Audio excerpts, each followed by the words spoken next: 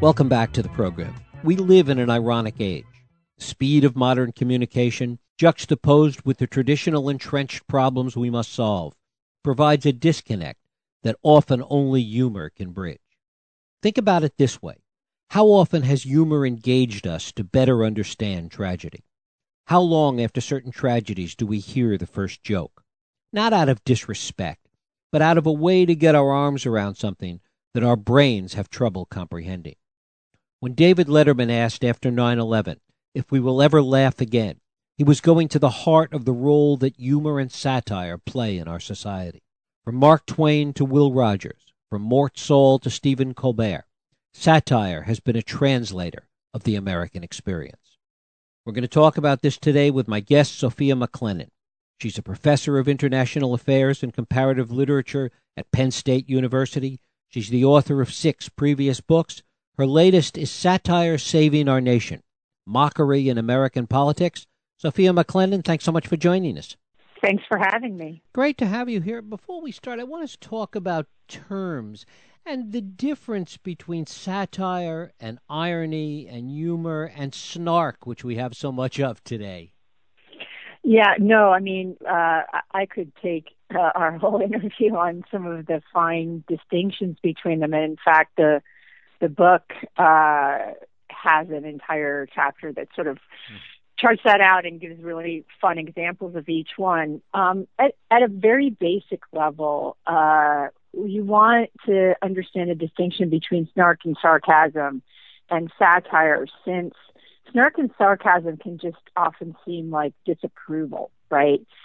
They all have in common that the person is not saying what they think, in the sense that, even if you came up to me and said, oh, I've got all this going on at work, and I responded and said, oh, well, that sounds great. I'm being sarcastic, right? You have told me that you're having a hard time, and instead of saying, oh, wow, I'm sorry to hear you're having a hard time, I say, oh, that sounds great for you, right? So at a simple level, we all use a lot of sarcasm. It's a pretty common part of U.S. Communication. But satire is different in that it's really hoping to get people to understand that something that they've accepted as the status quo shouldn't be accepted as the status quo. So it's a much more sophisticated form, and it's often political, right? And talk about the nexus between irony and satire. Right. Well, you can't have satire without irony, right? So at a basic level, irony is the bigger umbrella, and sarcasm falls under it, snark falls under it, which is, again, snark is sort of sarcasm 2.0, is one way to think of it. Irony at the very basic level is the expression of a feeling or idea without using the actual words, right? So when something's ironic, there's a gap between the literal meaning of the word and the way the word's meant to be taken in that consequence. So again, simple examples of that would be something like, oh, geez, don't you think our political system works just great? I mean, this shutdown, isn't it fabulous, right? So that's just a classic example of using irony, right? Because I didn't mean that. A shutdown is not fabulous. So those are examples of how people speak using irony, and that particular example is sarcastic.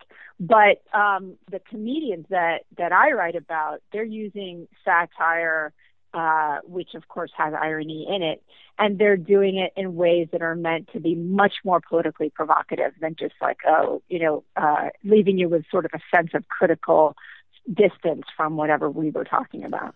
One of the things we've seen historically, and you address this, is that there are waves of satire, that there's a cyclical nature to this, that we have gone through historical periods where satire has been in its ascendancy, and we've gone through periods where there's less of it. What is it that drives the growth and the fascination with satire? No, that's a great question. One thing we know for certain is that moments of political crisis tend to be moments of an upsurge in satire, because as you mentioned in your intro, satire becomes one of the few ways you can express critique and, in moments of political tension and get away with it because there's a little bit of humor in there. It's a little lighthearted. It doesn't have the aggressive tone to it. So, one of the classic examples, of course, is the American Revolution and Ben Franklin and the rise of satire at precisely the moment this nation was born. And we have it at key pivot points in U.S. history. And one of the things we talk about in the book is the way that satire stepped in after 9/11 to provide one of the few avenues that folks had to express worries and concerns over, what was happening in our country. And it is that sense, the way that satire and humor, in a broader sense, provides a way into dealing with things that are hard to get our heads around, hard to grasp on a psychological level. Absolutely. But the other key part of satire is that it's very interested in the shape of public discourse or in the shape of the kinds of conversations that are coming from the power and from the elite, right? So if you're hearing the main story is everything's fine, but the satirist doesn't think everything's fine, their goal will be to expose to you that you've been swallowing the story and you should question it, right? So satire is really about trying to get the audience to question accepted truths. That's why it comes out a lot in moments of crisis. And in that sense, it's a form of rebellion. Absolutely.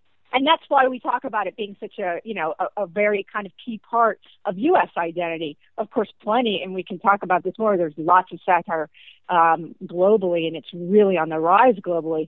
But there's a kind of deep sense in U.S. identity, right, that we're rebels, right? We don't like to be told what to think. And so satire is a pretty uniquely patriotic form of expression.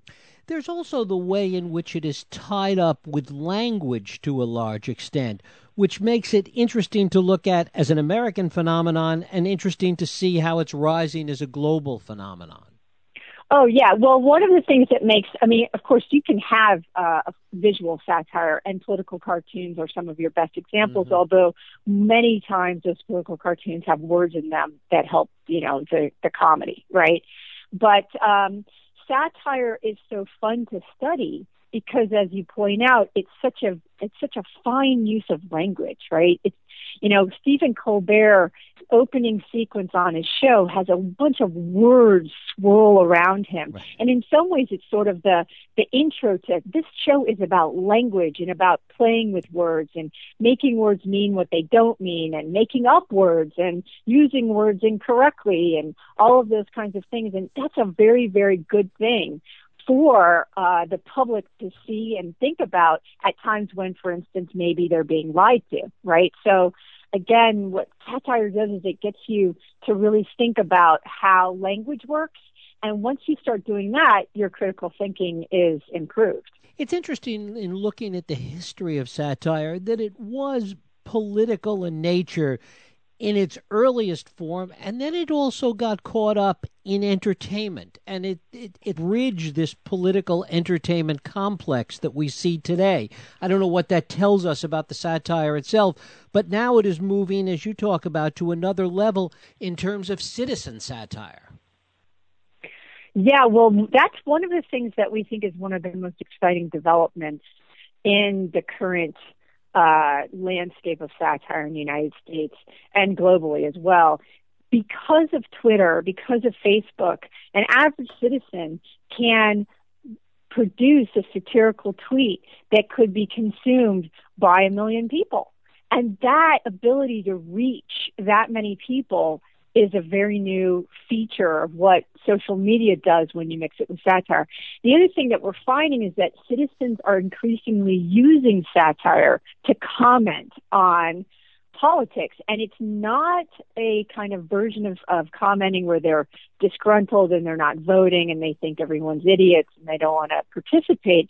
It's a form of satire that says, I care about my country. I don't like the direction it's going in. I'm going to say something satirical about it, but I'm also going to vote, right? And so that's a very exciting development to observe. How has the sophistication of satire evolved over the years? It's interesting. In some ways, many of the hard basic features of satire, right, have not changed in terms of sophistication in that degree, right? If we go back and we look at Jonathan Swift, right? Or we look at Samuel Clemens or Ben Franklin. Honestly, that satire was as sophisticated as anything we're necessarily producing right now. One of the things that's hugely different, as you pointed out, is the fact that so many average citizens are producing it. This is no longer just the job of the professionals. That is one thing that we've noticed that's different. The other thing that's very different is satire being used in places it doesn't belong. Like, you might recall that the GOP ran a couple of ads in the lead up to the midterm elections that really were trying to use satire but didn't use it correctly, right? So they ran an ad saying, "Say yes to this dress," and the concept was that a young female voter would choose her candidates the same way that the reality TV show "Say Yes to This Dress" works. And it fell really flat because that's not, they didn't use satire in the right way, for instance. Or you'll recall Herman Cain telling us that he was going to bring humor to the White House. And there have been lots of times that we've actually seen politicians attempt to back out of comments by saying they were being satirical, right? So that's been one of the ways in which we've seen it change. And it's disturbing because it starts to get confusing to people. They can't tell, is this productive and politically active satire, or is this satire that's mocking what's going on here? And if anything, sort of the appearance of it everywhere has really changed things. Has there been any kind of an ongoing connection between satire and education? We often see satire as a kind of humor for the educated class. Absolutely. I mean, the research is conclusive. An audience member's ability to appreciate satire is directly related to how bright they are. And of course, that maps usually in fairly straight ways with their level of education, right? So that's a 100% clear distinction between, the satire as, let's say, a higher form of critique. The interesting thing for us was to notice that the satirists themselves, Jon Stewart, Stephen Colbert, John Oliver, these guys are performing sort of the task of educating the public on major issues of significant social impact in ways that, say, universities aren't doing. And so one of the great examples was Stephen Colbert starting his own super PAC and thereby educating his audience in campaign finance and in the impact of the Citizens United decision. Things that really hadn't worked in other venues were working because the satirists were doing it. And then now you see, of course, some universities offering courses on satire pretty regularly now because of how significant satire has become as a mode of political speech. And part of that is that satire, by its very nature, demands an aspect of intellectual engagement. Absolutely. And that's why it's such an exciting thing to see millennials so invested in it and so good at it. I have a friend who teaches here at Penn State, and she teaches satire in her class, and she says she'll show a clip of Stephen Colbert, and her students actually can't immediately describe what the process is that they're going through. But then when she pushes them on it, they are, in fact, they're understanding the satire. They just don't have the vocabulary to describe that. So what that means for us as millennials grow into becoming, they're currently, the largest voting segment of the population, and it's only going to get bigger by 2020. I think they're expected to be somewhere over 40% of the voting demographic. We will find, hopefully, that the degree to which satire has influenced them in their political thinking will be a positive sign for our nation. And one of the things that's also so interesting is that those that are often the victims of satire, those that are criticized through satire, that their attack on it is often to trivialize it in ways that aren't all that effective. Right. No, that's exactly how it works. So, if you're the butt of a satirical joke, then you'll try to dismiss it, which will end up sort of making you look worse. That was sort of what happened with the Tina Fey impersonation of Sarah Palin. Most people think that the beginning of the problem was when Sarah Palin had the Katie Couric interview that didn't make her look very good.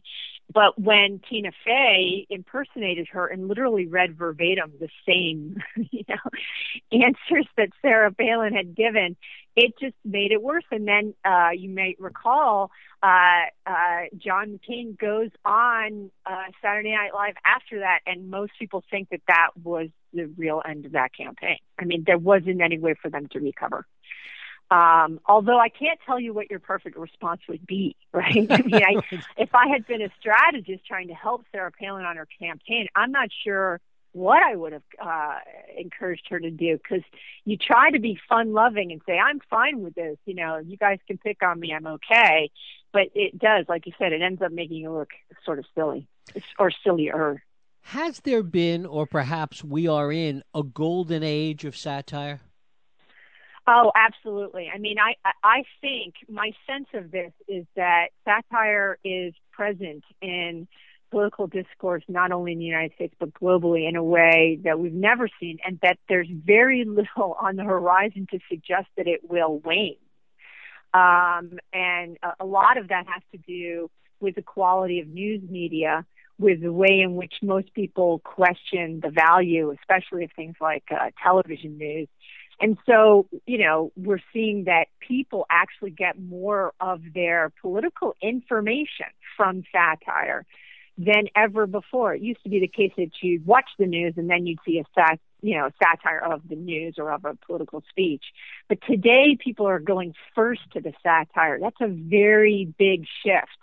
And the fact that folks, voted Jon Stewart as the number 4 most trusted journalist alongside Anderson Cooper is a real sign that there's a sense that people trust the comedians, and that's a very new development. Our sense of that is that it's only going to increase over time.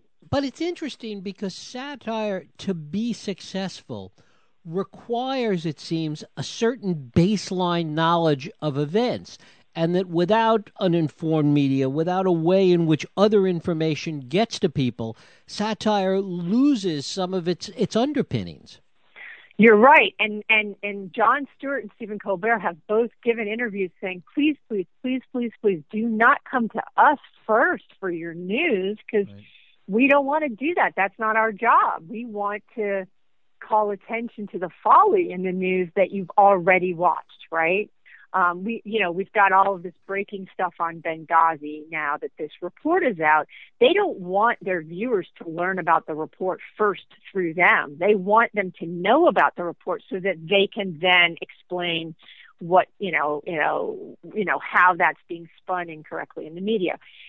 So, but whether that's the way we want it to be, and it ideally should be or not, we're finding that the quality of basic news, traditional news, is generally so low and so silly and so hyperbolic that many viewers, if we're talking about television, they will go to satire first. And so that's really changed it. And you'll see things like John Oliver's often doing 15-minute long pieces because he's literally having to tell his audience about the basic facts of the story at the same time that he's satirizing it, right? Why aren't we seeing more politicians, leaders, whatever, engaging in satire, given how effective it is? Well, that's a great question. I mean, I think that was one of the things that really killed Herman Cain, among other things. But at a basic level, right, the public wants a president to be presidential. We know the difference between the satirist, right, and a politician, and we don't like it when politicians get too chummy with entertainment and cross too much over into that, right? So I think that at the end of the day, that's the real issue. The much blurrier line is between the satirist and the journalist today, right? Mm-hmm. But we really don't want our politicians to be comedians, right? We don't want our president, again, when Herman Cain said, I'm going to bring humor to the White House, we thought, why? It's not supposed to be funny. Could you please be serious? It's got a lot of serious issues. So I think it doesn't usually go that well for politicians, although it's perfectly fine, and it's become sort of a de facto part of a campaign that politicians will show up on some of these shows, right? A lot of research has proven that if you boycott them and you don't go, it is very bad for your campaign. It's interesting to look back 40, 50 years and see how Kennedy in particular used humor and used satire so effectively. Yeah, some of this is a question, though, too. One of the things that's very different now is the social media component. Mm-hmm. So if you have a politician appear in any kind of format where they're sort of in the guise of an entertainer, if they make any kind of slip up, right, the public just hammers them, right? And so this is something that's very new. And I can understand that before folks appear on these shows, they must be just completely nervous because all it takes is one gaffe and it's viral, right? So that's one of the things that's very different from the Kennedy era. Talk about the quality of satire in social media today and how good it is. Well, it has with anything, it's always mixed, right?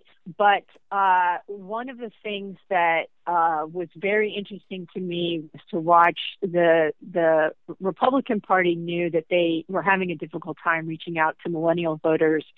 So they ran an ad called I'm a Republican, and it was meant to show that Republicans sort of come in all shapes and sizes, they're of color, et cetera, et cetera. And then they launched a hashtag for Twitter. So ideally, Republicans would send messages saying, I'm a Republican, this is what I'm like, to, kind of dispel the myth of the party. Well, within about an hour of that hashtag being launched, it had been overtaken by millennials and others who were satirizing it.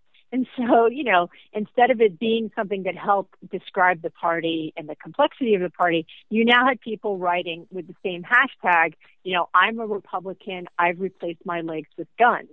Now, you might find that funny or you don't find it funny, but what it does is it certainly undermines the mission, right, of that kind of initiative. There were, any time now that we have any kind of election going on, we have a number of hashtags that will be produced that are all about using satire. One of the most well-known ones is Mock the Vote. You might remember Rock the Vote was to get young people to vote, right? Now, Mock the Vote is just a hashtag used by people who are making fun of stuff. Some of it is just mean, and some of it's actually really good satire. The other one that was pretty funny this last election was midterm election pickup lines. And if your listeners don't check these things out, they should just go on. You don't even need a Twitter account to see it. And, they're pretty funny. Some of them were very well done.